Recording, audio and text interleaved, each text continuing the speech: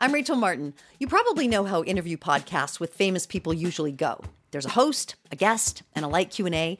But on Wildcard, we have ripped up the typical script. It's a new podcast from NPR where I invite actors, artists, and comedians to play a game using a special deck of cards to talk about some of life's biggest questions. Listen to Wildcard wherever you get your podcasts, only from NPR.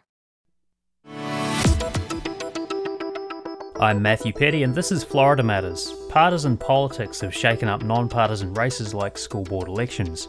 Sarasota School Board is now a lot more conservative with the election of 3 candidates backed by Governor DeSantis, and it's not the only race where his influence was felt. We'll explore how politics is taking centre stage on the school boards and what that means for teachers and students. Joining us for that conversation are education reporters Kerry Sheridan and Stephen Walker.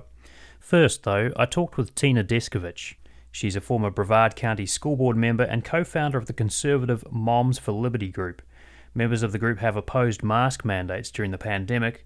They've called for more scrutiny of what's been taught in classrooms, and they've called for the removal of books they deem offensive from school libraries. Descovich says the success of the group's candidates in the recent elections is a blueprint for the future. Tina Descovich, thank you so much for joining me. I appreciate it. Thanks for having me on. So a majority of the school board candidates who were backed by Governor DeSantis, including Moms for Liberty candidates, won their elections. I wonder how much you think the governor's input helped in those races.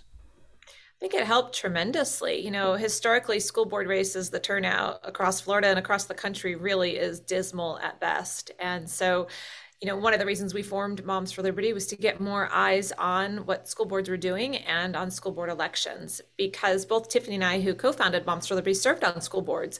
I ran twice, won once, lost my re-election. Tiffany ran once, but it's really hard to get people to turn out to vote for school board, especially when it's during the primary. A lot of voters don't understand that the decisions are made that day for a lot of elections. And so having someone like Governor DeSantis with his reach and his voice and his popularity drawing attention to the races, I think really helped. Is this a one-off, or do you think there's going to be more interest in school board elections going forward? Oh, there's absolutely going to be more interest in school board elections going forward. This isn't our first state where chapters have been endorsing. In New York, our chapters endorsed around 70 seats and took 40. In Texas, I think maybe 20 seats or so. So not as well organized yet in those states. We really tried to set a blueprint here in Florida, how we really want to do this, and now duplicate it around the country. So there's great interest. As you might know, we have 230 chapters in 40 states. And so our chapters all around the country really want to focus on school board elections, and we plan on helping them do that. How much autonomy do those different chapters have? Is it kind of like franchisees, or is there centralized control of what goes on? How does it work? Yeah, it's a great question because our numbers, I think we endorsed in 65 races, or supported, I'm going to say, in 65 races in Florida. Our chapters endorsed some of those, and then the PAC at the state level picked a few extra candidates. But the chapters get to endorse who they want to endorse. And these moms seriously have no political experience whatsoever. So they are picking candidates that align with them ideologically without a whole lot of strategic planning behind it. And so, Florida really was a trial for us to see how they would do. Not knowing that, not understanding the numbers and what type of voters they're looking at. They interview the candidates. They use a screening tool for them. We ask them to hold forums. A lot of them did that with all the candidates in their district, and then vote as a chapter on which candidate you want to see win. And, we ended up when they're taking 43 seats, either on Tuesday night, or they advanced. I think 14 of those 43 advanced to the general using that method. And so, I think our moms are doing a pretty good job. A lot of the school board meetings at districts across the state over the last few years have been quite contentious, especially about things like mask wearing, the use of pronouns, what books can be allowed in classrooms. Now there are more of your candidates on school boards. Do you think the tone of those meetings will change? I think parents are still upset and frustrated. I think it will help that they know someone on the board hears them, is listening, and is understanding. I think, what's really been surprising, I served on school board, as you know, and I sat on the dais even as school board chair under some very contentious meetings after Marjory Stoneman Douglas, hundreds of protesters in our meetings. We went to impasse one year with the union, so you imagine hundreds of protesters there. What people want is they want to be heard. And when we sat on the school board with my 4 others, we listened, and people were upset, but you were able to come to agreements, and at least if you listen and hear. But what's happened these last 2 years is school boards across the country have been shutting down microphones, taking time from 3 minutes to 1 minute, shutting down the meetings and doing them Zoom, literally throwing them out of meetings. And that just escalates. So hopefully now that they feel like they've got someone listening, someone fighting for them on the board, tensions will be de-escalated. But in some of those meetings, the school board does actually have to get some business done, right? And on the notion of, time limits, like if there's a lot of parents who want to speak, then you have to have some kind of time limit. So are there some rules and boundaries about, who can talk and when that should be in place? No, not at all, in my opinion, because when I served on the school board, we sat there sometimes till midnight listening to people. I think everyone needs to be heard. And as an elected official, that's what I stood by. That's what my board did. And we were Democrat, Republican, Independent on my board, but we made public input a priority. We did rearrange it so that if you were speaking to an agenda item, you got to speak at the beginning of the meeting, but we sat there and stayed and listened until the bitter end. And I think if school boards around the country were more willing to do that on day one with COVID, I think a lot of these hostile school board meetings wouldn't have happened. So no time limits on public speaking? Well, time limits, but you don't change it because more people show up. We had 3 minutes for, as long as I can remember at my school district, and we didn't change that when 100 people showed up. It was still 3 minutes. We did ask if you're going to say the same thing, maybe you want to combine with someone, maybe you let someone else say it, but they don't want to do that. People want to be heard. They're home, they're frustrated, they're irritated. They take their time from their families and their jobs to show up. And the least public officials can do is give them 3 minutes. Does Mums for Liberty support book bans?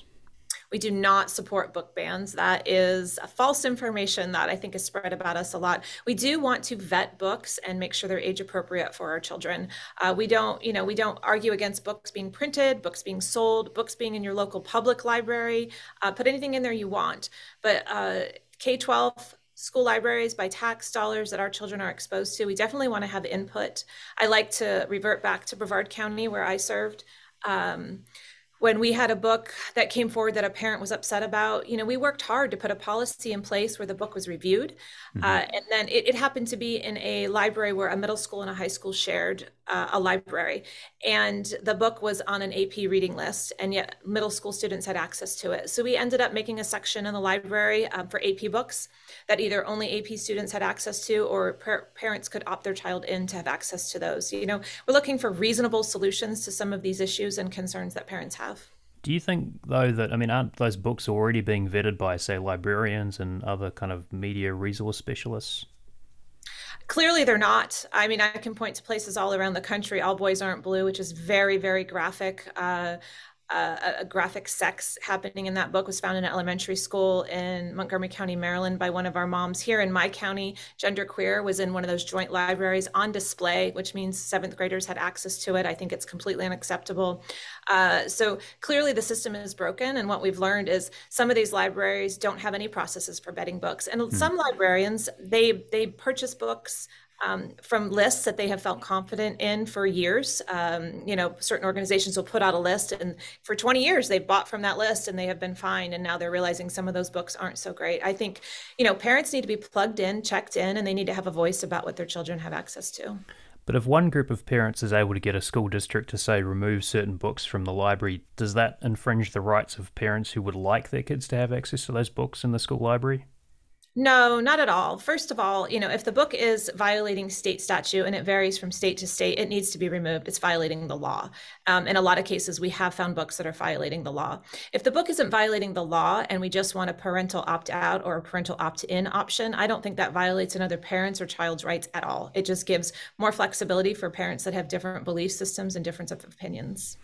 One teacher told WUSF that she was covering up her bookcase with police tape so students know that it's off limits, and we heard another teacher say that they'd covered the bookcase up with paper, and then there's stories of book fairs in multiple counties like Sarasota and Seminole County, for example, being put on hold. Is that kind of what was expected from the law change, the parental rights and education law change? No, there's nothing in the bill that says anything about that. I think people are making decisions on fear. I've watched union leaders put out statements that are false and untrue. I think there is some confusion in gray areas, and I think we could use more direction probably from the DOE on this for teachers to hear. But I've talked to teachers myself that have been asked questions that they thought something was in the bill, and I've pulled out the bill. It's not that long, and read it to them and showed them. I'm like, there's nothing in here about that. I think people are, making decisions based on fear, and it's unfortunate because it's hurting the children. Right, but do you think some of those fears are reasonable if teachers are worried that they'll get in trouble for teaching a certain book or even just having a book on the library shelf, for example? I prefer not to make any decisions in life based on fear, especially when it comes to children like that. If there's nothing in those books that's inappropriate, they have nothing to fear. They're unfounded, and I think people are scaring them into extremes, and it's unfortunate. But then does it come back to who's making the decisions about what's appropriate and what's not appropriate? I think, if I'm correct, the bill places that at the feet of the principal. And so teachers need to consult their leadership in their school and ask for direction from their school district leaders. What about curriculum transparency? I know that's been a rallying cry for a lot of parents and, Moms for Liberty, etc. If schools already have curriculum transparency in Florida, what's next? Like, what do you need next? What more can you ask for? Yeah, we're a national organization, and some states don't have good curriculum transparency at all. Florida does a very good job, and I will be honest and tell you that parents have been very, I hate to use the word neglectful, but they have just abdicated their responsibility when it came to curriculum and where they should have been involved. When I served, the board would have 30-day open periods where parents could come and review. We'd have a night with everything set out for people to show up. I would scream it from the rooftops. I would put it out in emails all over my social media, and no one would show up. And it's unacceptable. I love that Moms for Liberty is shining lights on some of the concerns in the curriculum, so that now parents, they've got eyes on. And so by having a curriculum transparency bill, hopefully it'll draw more parents in to know, you absolutely have not only the right, but the school districts in Florida roll out the red carpet a lot of times for you to come in, at least ours did, and see what's going on. There are concerns, I will be honest. Every time a parent brought me some crazy lesson, on all sides of the aisle, something just bizarre and off the wall that was politically charged when I was serving, I would take it to the district staff, and they would say, this isn't really an approved assignment. And we would dig and do some research, and they'd always find out it came from Teachers Pay Teachers. And I know it's a website that a lot of teachers get assignments from.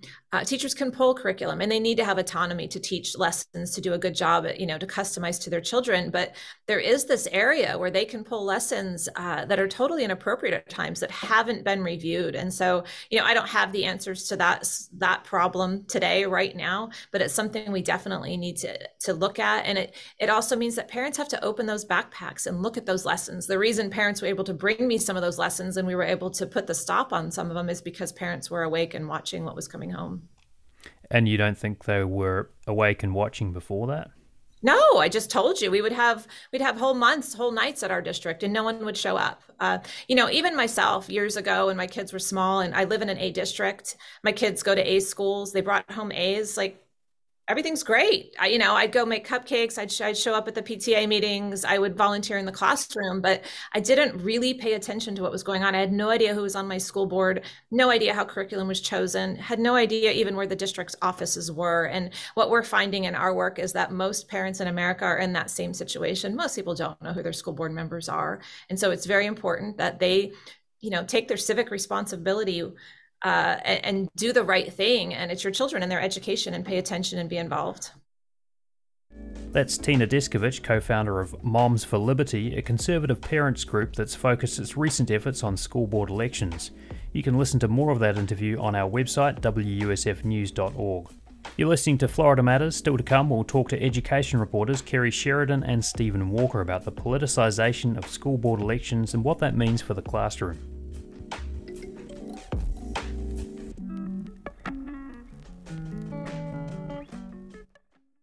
Welcome back to Florida Matters. I'm Matthew Petty. We're talking about the politicisation of school boards and the election of candidates backed by the conservative Moms for Liberty group. School board elections are non-partisan, but Governor Ron DeSantis weighed in on school board races, and in Sarasota the board now looks a lot more conservative. For more, we're joined by education reporters Kerry Sheridan and Stephen Walker. Stephen, thanks for joining us. Thanks for having me. Kerry, thanks again. Glad to be here. Well, Kerry, let me start with you. You've covered contentious issues over the last couple of years, like disputes over mask wearing during the pandemic, for example.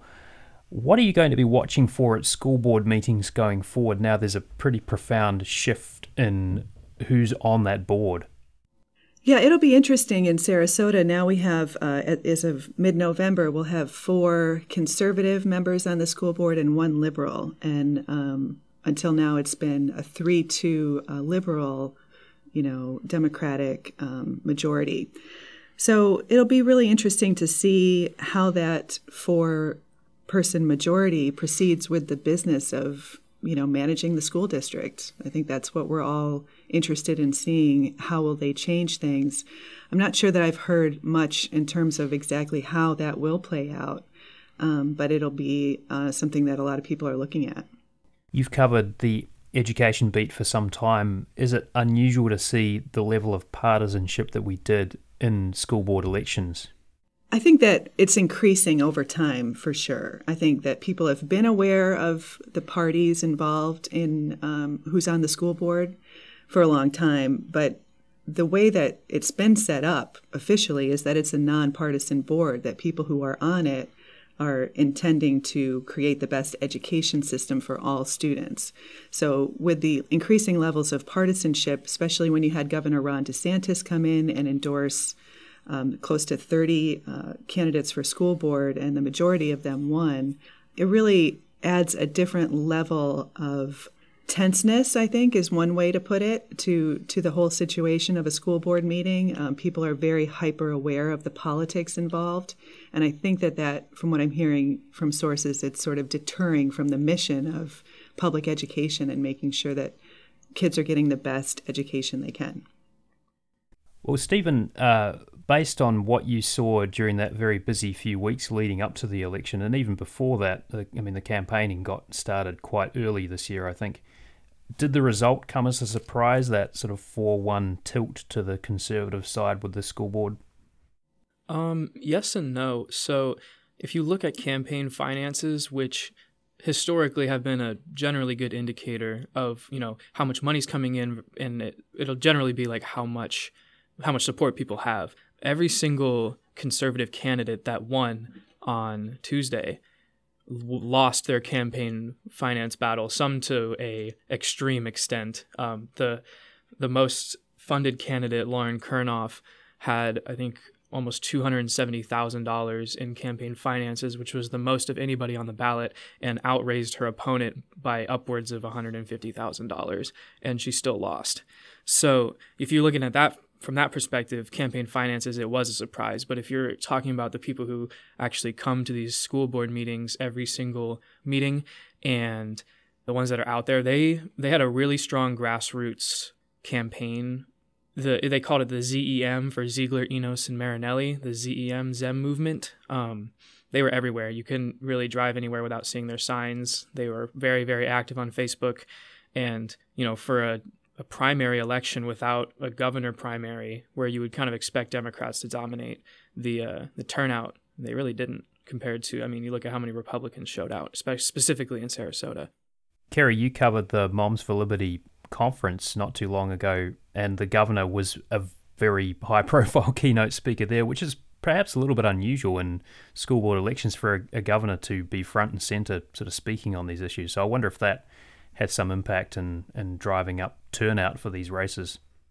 Oh, I definitely think it did. I think that a lot of that conference was focusing on how parents, moms in particular, could be warriors in this new movement. That was a word that they used a lot, was calling themselves joyful warriors, and that they're in the fight of their lives and things like that. So having the support of the governor for initiatives that they see as very important to them certainly drove a lot of turnout, I think.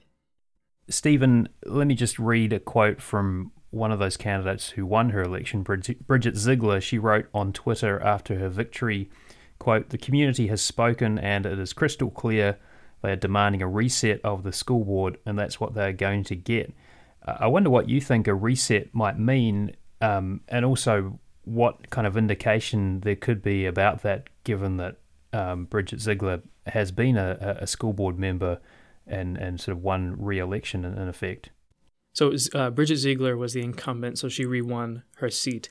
The two seats that were flipped were of two people who are retiring from the school board, and that would be Jane Goodwin and Shirley Brown.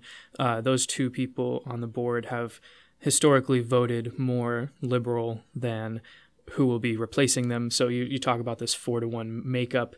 They will have a lot of power to change policy as they see fit. And so when you talk about like a reset, I mean, they are celebrating, flipping the board, and they've talked about changing a number of things. These parents felt like their voices weren't being heard, specifically by Jane Goodwin, who is the chair of the board, and Shirley Brown.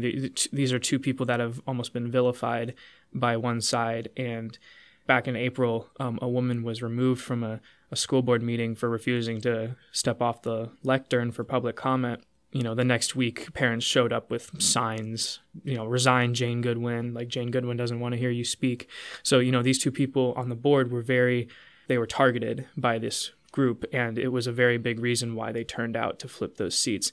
You also wrote, Stephen, about the connection between the Proud Boys and some of the campaigns for those three Conservative candidates who won their elections for school board. What have the school board members said publicly about those connections, if there are those connections? During the campaign, this was back in June, one of the candidates, Robin Marinelli, was scheduled to do a meet and greet event with constituents and people in the community, and it was hosted at a restaurant that was owned by a Proud Boy, somebody who was at the Capitol on January 6th. And it's something where, when asked about it, she said, "I have no idea who this person is. Like, I didn't organize this. This was part of the larger campaign, people like putting things together, and these people are just out in the community." So she chalked it up to a coincidence, and then she pulled out of the event ultimately because she didn't want to be associated with that. And then I believe Ms. Ziegler is quoted in my story, saying, these are just people in the community, and, we don't, condone, but it's, they're there.